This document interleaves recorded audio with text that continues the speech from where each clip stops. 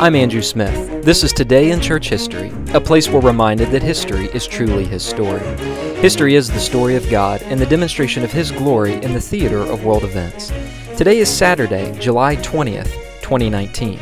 But on this day in history, July 20th, 1969, astronaut Buzz Aldrin partook in a communion service by himself during the first moon landing. Aldrin was also an elder of Webster Presbyterian Church near Houston. He had obtained permission from the Presbyterian General Assembly to serve communion to himself during the first moon landing. He took a small chalice, bread, and wine. He arranged to synchronize the observance as nearly as possible with his home church. When the moment came, he spoke into the radio the following words, and I quote, "Houston, this is Eagle. This is the LM pilot speaking. I would like to request a few moments of silence. I would like to invite each person listening in, wherever and whomever he may be, to contemplate for a moment the events of the past few hours and to give thanks in his own individual way." Now, previously, NASA had forbidden a more explicit statement regarding Christ and communion because Madalyn Murray O'Hair had previously sued after Apollo 8 astronauts had read a portion of the book of Genesis, including the creation account. She argued that the reading of this scripture passage violated the separation of church and state. So it was during this radio silence that Aldrin took communion and he read from the scriptures. He read from John chapter 15 and verse 5, which says, "I am the vine, you are the branches. Whoever remains in me, and I in him, will bear much fruit, for you can do nothing without me." What are we to think of Buzz Aldrin initiating a private communion service as he was in outer space?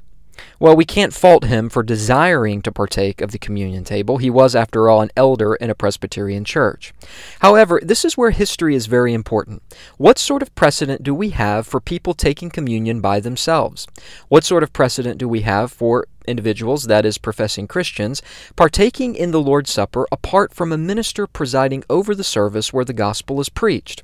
Well, the most obvious document that I would like to turn to answer these questions is the Westminster Confession of Faith, written in 1646, chapter 29 of the Lord's Supper. It says this in Article 1, "Our Lord Jesus, in the night wherein he was betrayed, instituted the sacrament of his body and blood, called the Lord's Supper, to be observed in his church." So here is a first clue. It is to be observed in his church. Now, this is obviously referring to the universal body of Christ, first and foremost. But implicit in this statement, observed in his church, is the public worship of God's people when they gather together. This comes out later in the confession itself. It goes on to say, "And to the end of the world this is to be observed, for the perpetual remembrance of the sacrifice of himself in his death, the sealing all benefits thereof unto true believers, their spiritual nourishment and growth in him, their further engagement in and to all duties which they owe unto him, and to be a bond and pledge of their communion with him, and with each other as members of his mystical body." Now here is where we need to go back and we need to read the statement that Aldrin said when this moment of silence came up when he was getting ready to partake of communion. He said that he would like to request a few moments of silence, and that he would like to invite each person listening in, wherever and whomever he may be, to contemplate for a moment the events of the past few hours, and to give thanks in his own individual way. Here we see Aldrin basically divorcing communion from its context. He is inviting every person, not just those connected to the universal body of Christ. He says wherever they are and whomever they are. Wherever is obviously sort of ironic, considering that he was literally in outer space. He was not in a public worship service, but he's calling on anyone who also is not in a public worship service to have this moment of silence and share this special moment with him. He also says whomever you may be, that is Christian or not, and then he sort of describes this moment of silence as a moment of silence to be observed, as he says, and I quote, "in his own individual way." What exactly was taking place here? Was Buzz Aldrin by himself partaking of communion? At least he had wine and he had bread. And we can assume that Buzz Aldrin, because he was a professing Christian and an elder at a Presbyterian church, had Christ on his mind in some sense. But what about all the other people who sort of and kind of participated with him, even though they weren't with him, and even though, assumingly, they did not drink the wine or eat the bread? Well, here in the Westminster Confession, it says that this is to be a perpetual remembrance of the sacrifice of himself in his death. There is nothing here that says that this is some sort of remembrance feast of anything that we want to remember. It is a remembrance of the sacrifice of Christ and his death. That is exactly what it signifies. There is nothing vague about the Lord's Supper. There was nothing subjective about the night in which Jesus established the Lord's Supper. He did not do this in a private ceremony by himself. He did it with the other disciples. And here, the Westminster Confession is clear that it is to be observed in his church. It is to be a perpetual remembrance of the sacrifice of Christ and his death on the cross. It is furthermore to be a bond and a pledge of their communion with him and with each other as members of his mystical body. So the Lord's Supper, in a nutshell, is symbolic and it is an experience of the Christian's union with Jesus Christ. In order to experience the blessedness of this union in the Lord's Supper, one has to actually be united to Christ. In Article 2 of the Westminster, it goes on to say that this is a commemoration of that one offering up of himself by himself upon the cross once for all, and a spiritual oblation of all possible praise unto God for the same. Now, what about the individual partaking of this sacrament without a presiding minister? Is this an okay thing to do? Even people today sometimes partake of the Lord's Supper in their own family, in the privacy of their own home. Does Scripture support this sort of practice? Well, the Westminster Confession of Faith says on this chapter on the Lord's Supper, in Article 3, these words, and I quote, "The Lord Jesus hath, in this ordinance, appointed his ministers to declare his word of institution to the people, to pray and bless the elements of bread and wine, and thereby to set them apart from a common to an holy use, and to take and break the bread, to take the cup, and they, communicating also themselves, to give both to the communicants, but to none who are not then present in the congregation." So here we have, even at the end, and that's where we'll start, where it says that the communion is not to be given to any who are not present in the congregation, what I said earlier, and that is that the Lord's Supper is meant for God's people on the Lord's Day when they are assembled together in congregation. As a matter of fact, the Westminster is explicit here that it is not to be presented, it is not to even be offered to anyone who is not in the congregation at that moment when the Lord's Supper is being served.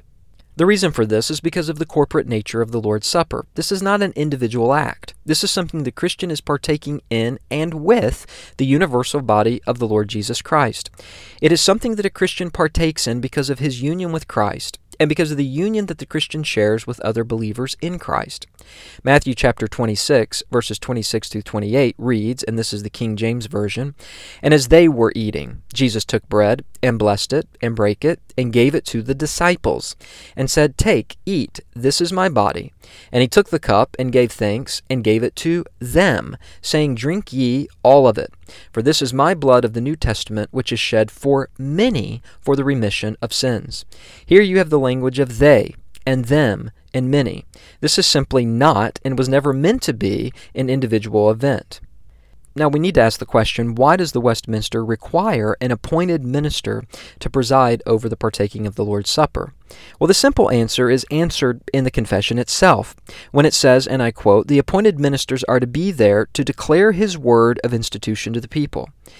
This means that he is to explain what the emblems represent. That's something that Buzz Aldrin did not do. He wasn't even a minister, first of all, and second of all, he didn't explain that the body is represented by the bread, and that the cup, that is the wine, represents the blood of the Lord Jesus Christ. The Lord's Supper is meaningless apart from a right preaching of the gospel. This is something that the Reformers during the 16th century made very clear, because in the celebration of the Mass in Roman Catholic tradition, there was very little explanation as to exactly what was going on in the Lord's Supper. And even when there was explanation, it was in Latin, and most of the people did not know Latin. But the Westminster Confession is even more explicit about the unbiblical nature of celebrating the Lord's Supper privately. It goes on to say, in Article 4 of the same chapter on the Lord's Supper, and I quote, "Private masses, or receiving this sacrament by a priest or any other alone, as likewise the denial of the cup to the people, worshipping the elements, the lifting them up or carrying them about for adoration, and the reserving them for any pretended religious use, are all contrary to the nature of this sacrament and to the institution of Christ." It says here that private masses, or receiving this sacrament by a priest or any other alone, is contrary to the nature of the sacrament. In other words, it's contrary to the nature of the sacrament, because the nature of the sacrament is that this is to be a sacrament celebrated corporately when God's people are together, those who are jointly in union with Christ, who is their covenantal head.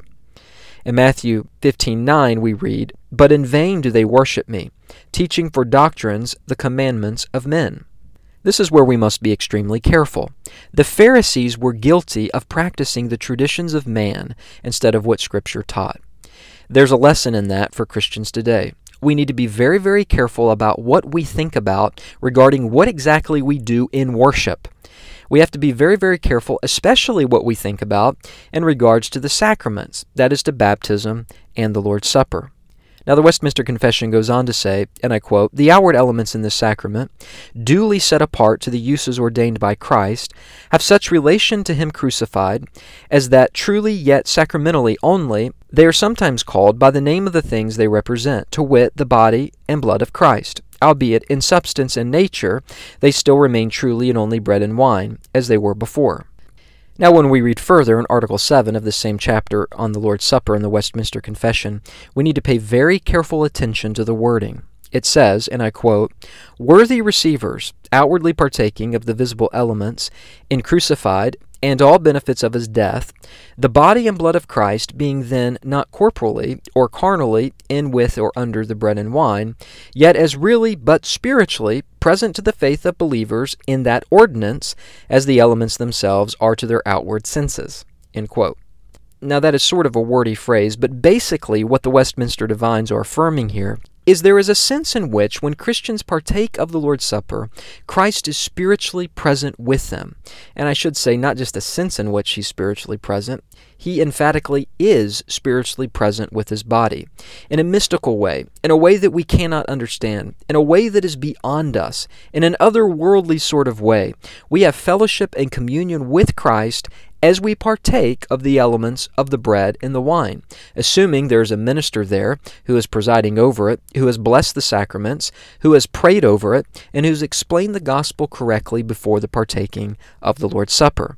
These elements themselves, though in our outward senses are just bread and wine, and though literally they're still bread and wine because they don't change into the body and blood of Christ as the Roman Catholic Church teaches in their doctrine of transubstantiation, nevertheless there is a sense in which Jesus is spiritually with His people. This is why Paul is so clear in 1 Corinthians 11:28 when he says, "Let a man examine himself, and so let him eat of that bread and drink of that cup." There is an unworthy way to eat of the bread and drink of the cup. That is by not examining ourselves.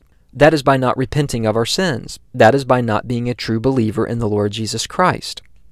And then finally, Article 8 says this, and I quote, "Although ignorant and wicked men receive the outward elements in this sacrament, yet they receive not the things signified thereby, but by their unworthy coming thereunto are guilty of the body and blood of the Lord to their own damnation. Wherefore all ignorant and ungodly persons, as they are unfit to enjoy communion with Him, so are they unworthy of the Lord's table, and cannot, without great sin against Christ, while there remain such, partake of these holy mysteries, or be admitted thereunto." So the more that we read the Westminster Confession, the stronger their wording is in prohibiting anyone from partaking of the Lord's table if they are not a professing Christian, if they are not connected to a local assembly of God's people, if they are not present in the public worship of the local assembly of that congregation, with an appointed minister presiding over the sacraments, rightly explaining the gospel, blessing the sacraments, praying over the sacraments, and helping God's people, playing the part really of a priest in the Old Testament, and bringing God's people before the throne of God, before Christ Himself, to spiritually have fellowship and communion with Him as they remember His death, burial, and resurrection, and what it means for us. For us, it means the forgiveness of sins. When we by faith trust in Christ, that He died on the cross for sinners, that He was raised the third day, that He ascended to the right hand of the throne of God, when we acknowledge that He was our substitute, that He died in our place, that He absorbed the wrath that we deserved from His holy Father in heaven, though He Himself was holy, that He was spotless, blameless, and undefiled. When we by faith trust in Christ and repent of our sins, we receive salvation. We enter the family of God. We become jointly united with Christ and with other believers in the body of Christ. And we have the privilege, however often our church partakes of the Lord's Supper, to partake of it together, to remember His body and to remember His blood, and thereby remember the gospel, and remember that His death saves us from our sins for all of eternity. History is truly His story. It's the story of God and the demonstration of His glory in the theater of world events. I hope you've enjoyed listening to this episode of Today in Church History. To access more episodes, you can go to Apple iTunes and search for Today in Church History. Remember that history is spelled HIS-STORY. You can also visit my website, www.heartaflame.org. There you'll find all the episodes of Today in Church History. You'll also find some sermons on there, as well as various articles written on various subjects in the area of theology. Until next time, I'm your host, Andrew Smith.